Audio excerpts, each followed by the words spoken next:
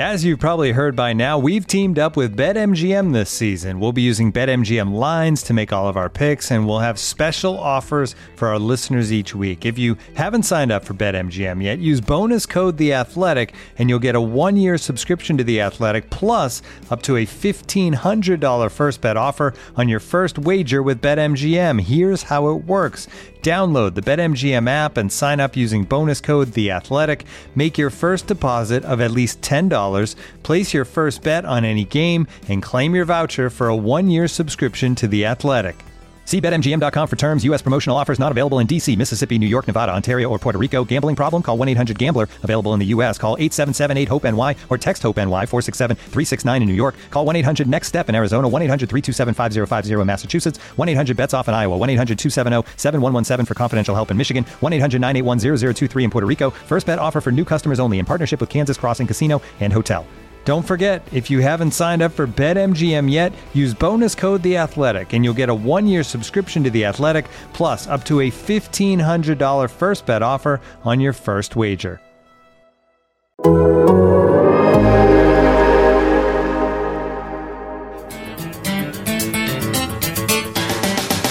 Welcome back to the Friday edition of Football and Grits. I'm John Hayes. Again, I'll be here every Friday throughout the season with a special guest to pick SEC games against the spread. Before we get to our guest this week, I want to give props to our friend Tim Brando, kicking off our Friday guest picker segment, going 3 for 1 last week against the spread and coming oh so close to nailing South Carolina outright on Saturday night at Williams-Brice Stadium. That was a close game between South Carolina and Tennessee. A special teams gaffe, of course, didn't give the Gamecocks a chance to get that win outright. Today on the show, we want to welcome SEC Network's Cole Cubelic to the show. You can catch the former Auburn offensive lineman this weekend on the sideline at Vandy LSU. We're not going to pick that game since Cole is on the call. But Cole, how's it going, man? It's good to talk to you. John, it's good to catch up with you again, man. Glad to be here. And I'm even more excited that we have SEC football and we got Big Ten football coming soon and maybe some Pac-12 football. So I'm just excited that we're sort of getting back to normal, and we've got some massive games to talk about. You know, I'm a Big Ten guy. I'm a Penn State graduate, but I spent my years becoming an SEC believer on the Paul Feinbaum show, and truly, I'm not kidding. It didn't feel like it was college football season until last Saturday. I'm sitting at the house. I turn on SEC Network at noon. We've got Auburn, Kentucky, a good game, and there you are in your natural habitat. What did it feel like to be on the plains, on the sideline, and actually be at an SEC game in 2020, which has been the craziest year maybe of anybody's lives? Oh, there's no doubt. Well, first, I'll say before the game was really strange because you've been to SEC games, you've been to the campuses, you've seen what a game, not just a game day, but a game weekend is like. And driving into the stadium, no RVs, no tailgate tents. You know, there's not people that have marked off their spots, and you can tell they've been there for 2 or 3 days. There was no Tiger Walk. The Eagle didn't fly before the game. Obviously, there was a limited crowd of about a little over 17,000 people. So much of it was so different. But it was interesting. I was on the field before the game, and Auburn Athletic Director Alan Green came over, and he said, "Hey, I've seen you doing other games. I know you've been other places. Just what's it been like? Tell me. Just give me an idea. How's it been? How's it felt? Just what have you thought?" And I said, "Here's the deal." I said, "It's all going to be different no matter where we go. No matter what conference, what teams, how big the game is, it's all going to be different this year." I said, "But you just wait. 3rd series, 4th series of the game, you'll catch yourself just being so thankful you're watching football, and everything else goes away. There's no election. There's no COVID. There's no murder hornets. It's just all of a sudden you're just immersed in football. And it's a beautiful thing. We all sort of need that escape. We all sort of need to be able to sit back and enjoy what we love so much in college football, that for a few hours, it's really cool for a lot of people. And I've found myself almost every weekend thinking the exact same thing. So very different. But, man, once the game got going, especially that one, that was a physical game. You know, that was a really good football, competitive football game for about 3 quarters. And it was just a lot of fun to be there doing it. It was a lot of fun to watch it, too. And I think you talk about a different season. And it just keeps coming because this thought of a 10-game SEC conference schedule where week after week we get a full SEC slate, it feels like almost football overload in a year that has had so many negatives and so many issues. This 10-game SEC schedule is unbelievable, and if you love the conference and you love the sport, there's nothing better than week after week after week a full SEC slate. We're going to get into that slate on the show today. We've got Ole Miss at Kentucky this weekend. The Wildcats a 6.5-point favorite at home. Texas A&M at Bama, another home favorite there, 17 points. South Carolina at Florida in the East. Florida 17.5-point favorite there after their impressive performance on the road at Ole Miss. But where I want to start with you is Auburn at Georgia. Clearly the biggest game of the weekend. The Dogs at home, a 6.5-point favorite. You saw Auburn in person last week, of course. Georgia didn't look great at Arkansas. That's been a huge talking point this week. A lot of questions at quarterback. How do you see this matchup, Cole? Wouldn't you love to be Kirby Smart, where you're sitting there with a 37-10 victory and you're 1-0 in SEC play, and people are talking about how disappointing you are? I mean, it's just that's kind of where Georgia is as far as the talent and the expectation.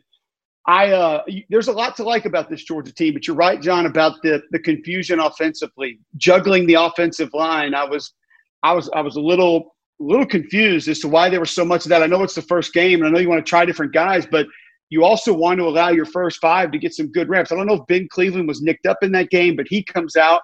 Trey Hill has issues with snaps. He's one of the better centers going into this season. And I thought they got a big boost at right tackle when they actually made a move over there. And Warren McClendon came in, and he just seemed to be a little more athletic, and I think he helped. Stetson Bennett gets a lot of the credit for that comeback, but I think McClendon deserves a little bit as well. I don't know what the identity is of this offense right now, because I think if you go into the season and Dwan Mathis is your quarterback, all of a sudden you're going to implement Q runs. You're going to have some read plays, maybe some option plays. You're going to move the pocket a little bit more.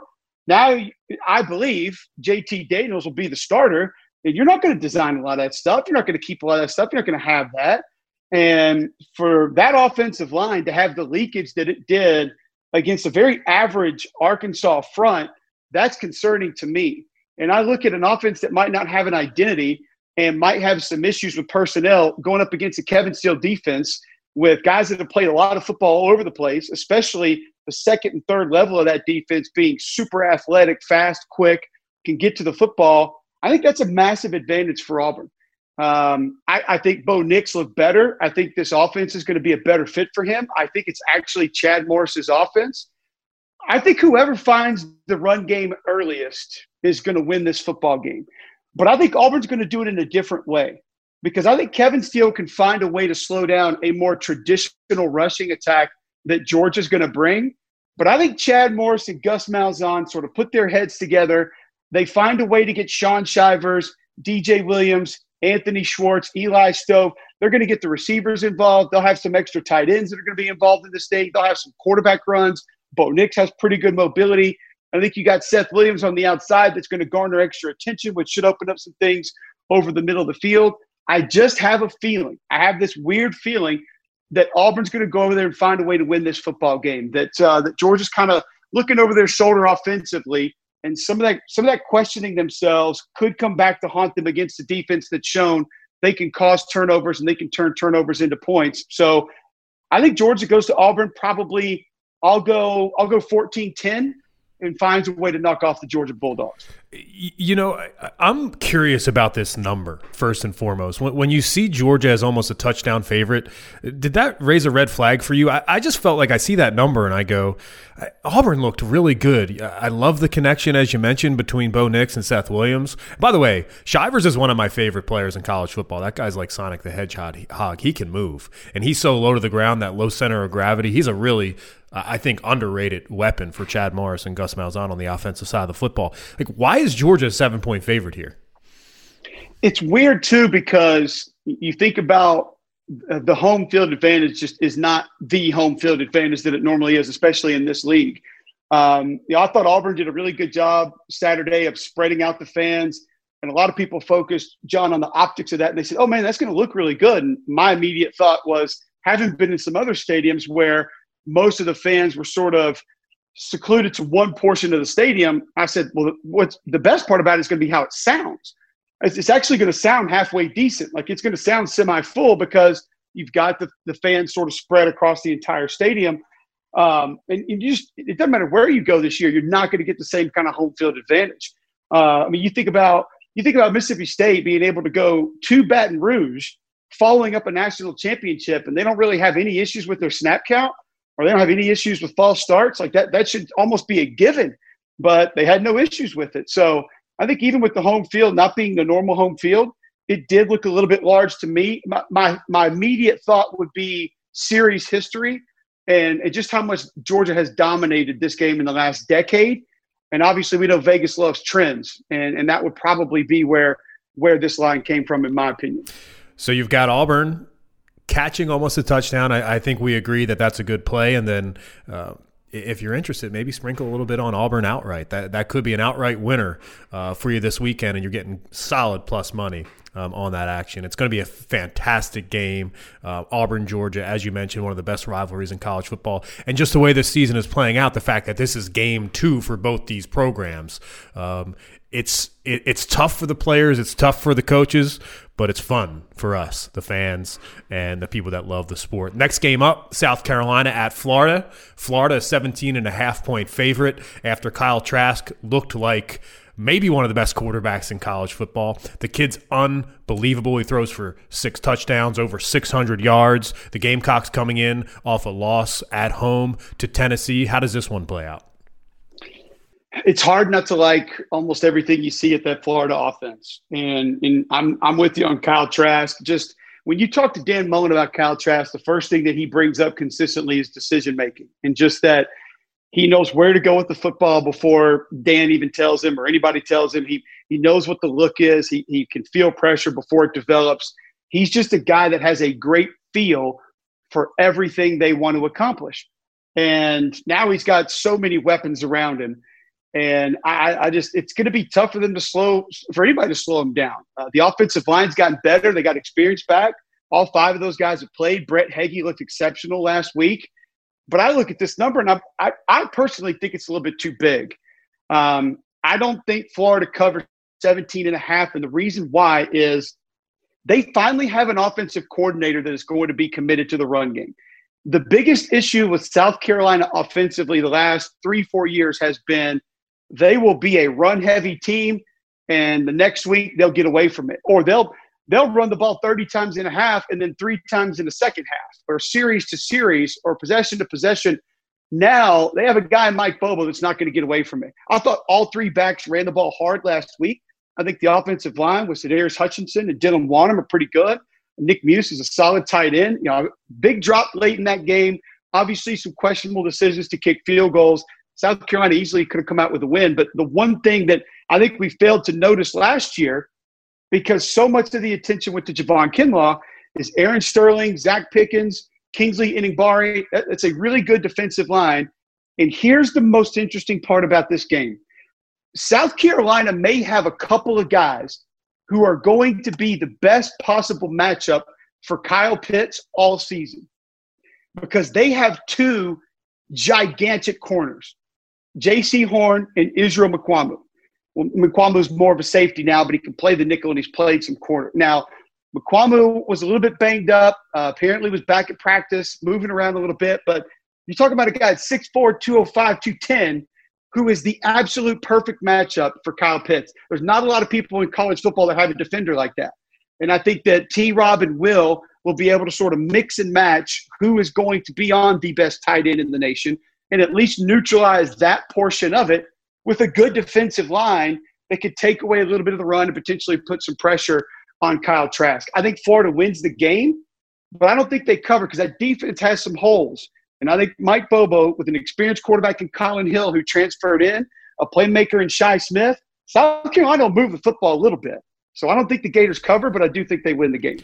Another thing to note, if you are a fan of the dog in this game, is what type of motivation does that underdog have on the road? And maybe some have forgotten, but Will Muschamp and the Florida Gators, that marriage didn't end very well. And he's going back to Gainesville, and there has to be a chip on the shoulder there. There always is, and I think you're going to see that from Will Muschamp and this program. If there's a way to bounce back from a loss at home and get that motivation really ramped up, it's going to your old house and going to try to beat your old program where you got fired.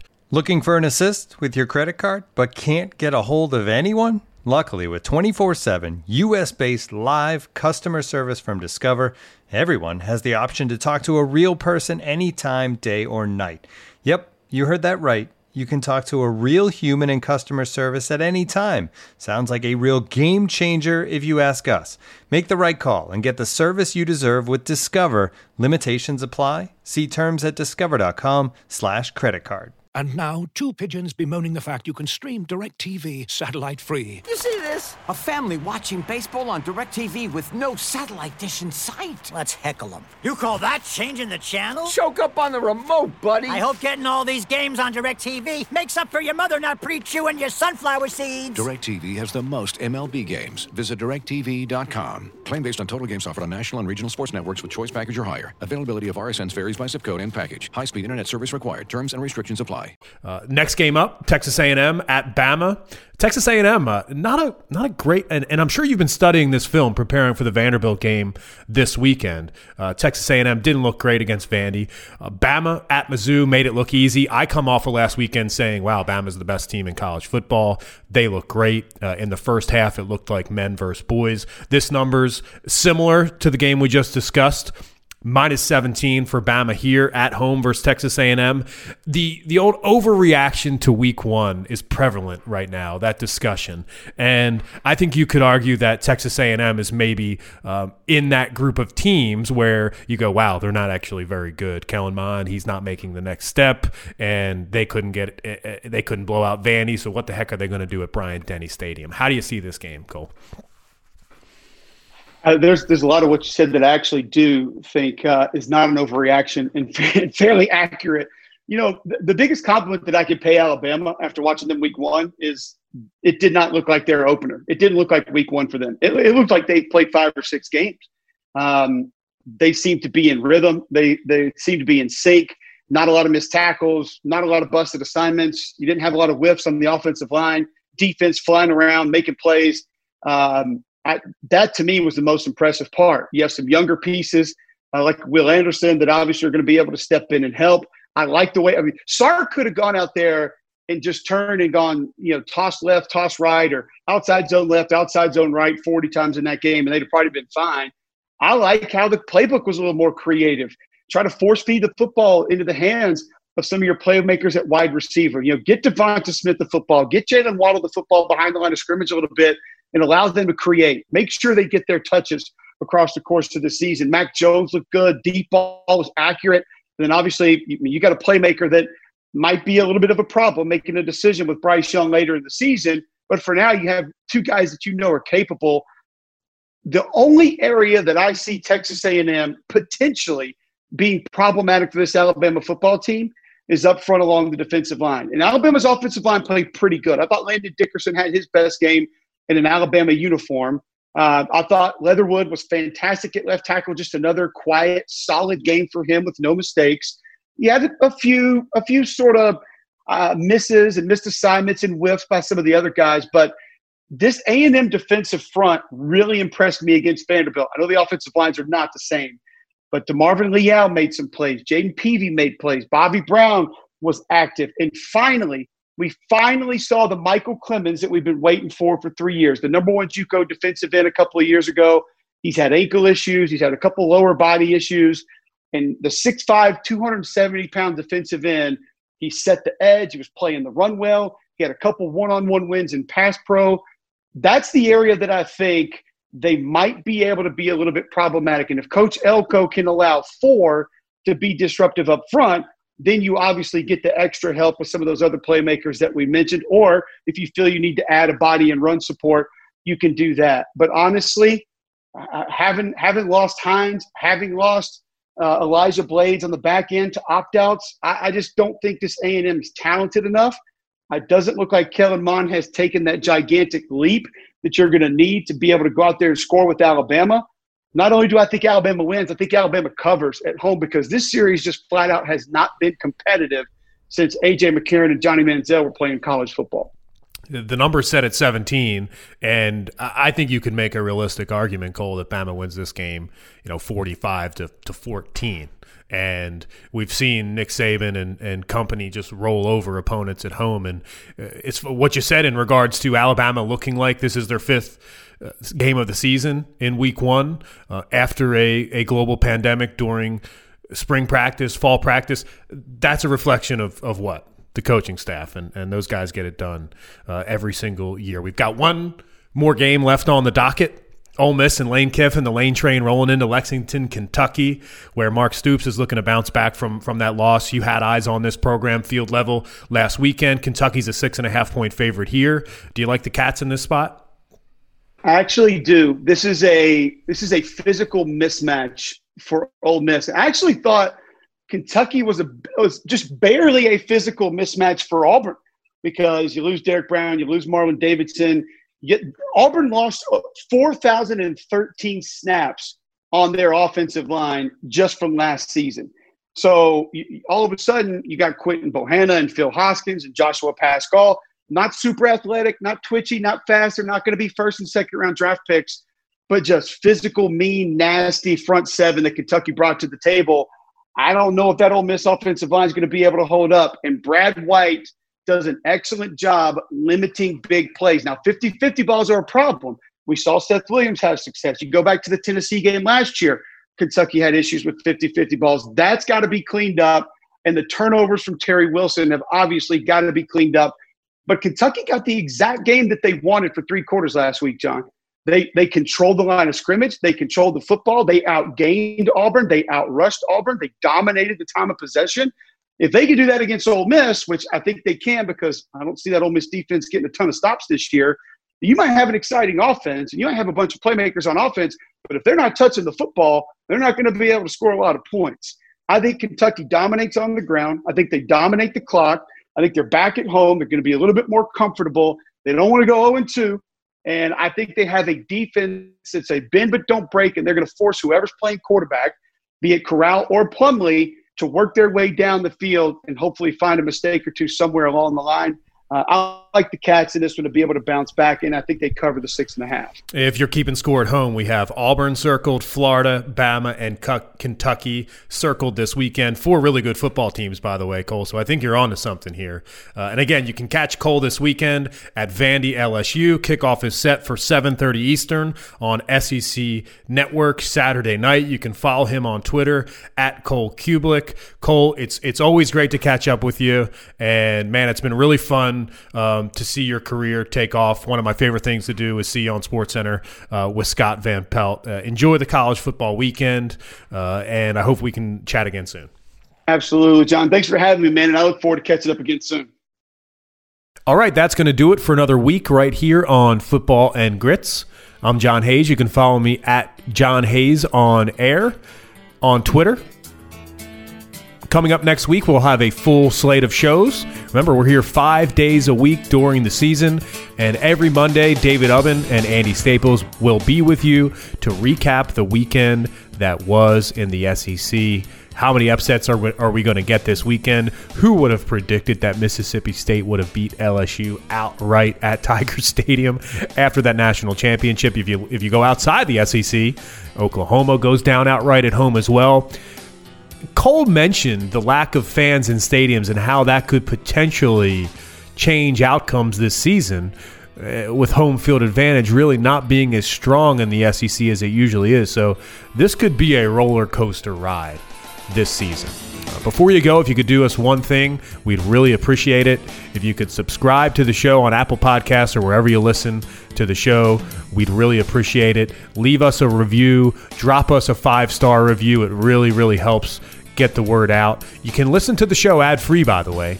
All you have to do is become an Athletic subscriber, and get this, it's only $1 a month. Use the promo code theathletic.com/grits to sign up for The Athletic. Not only will you get all of our content in regards to the SEC, but you'll get all of our college football content, and anything that The Athletic has to offer, you'll have access to, including the Andy Staples Show, the Audible with Stu and Bruce, all ad-free. The Athletic is the best place. I'm telling you, and I'm not just saying this because I work there. The Athletic is the best place to get ad-free content on the internet about the sports and the teams that you love. So sign up. We'd really appreciate it. Really drop us that review. Leave us those 5 stars. And until next week, we'll talk to you then.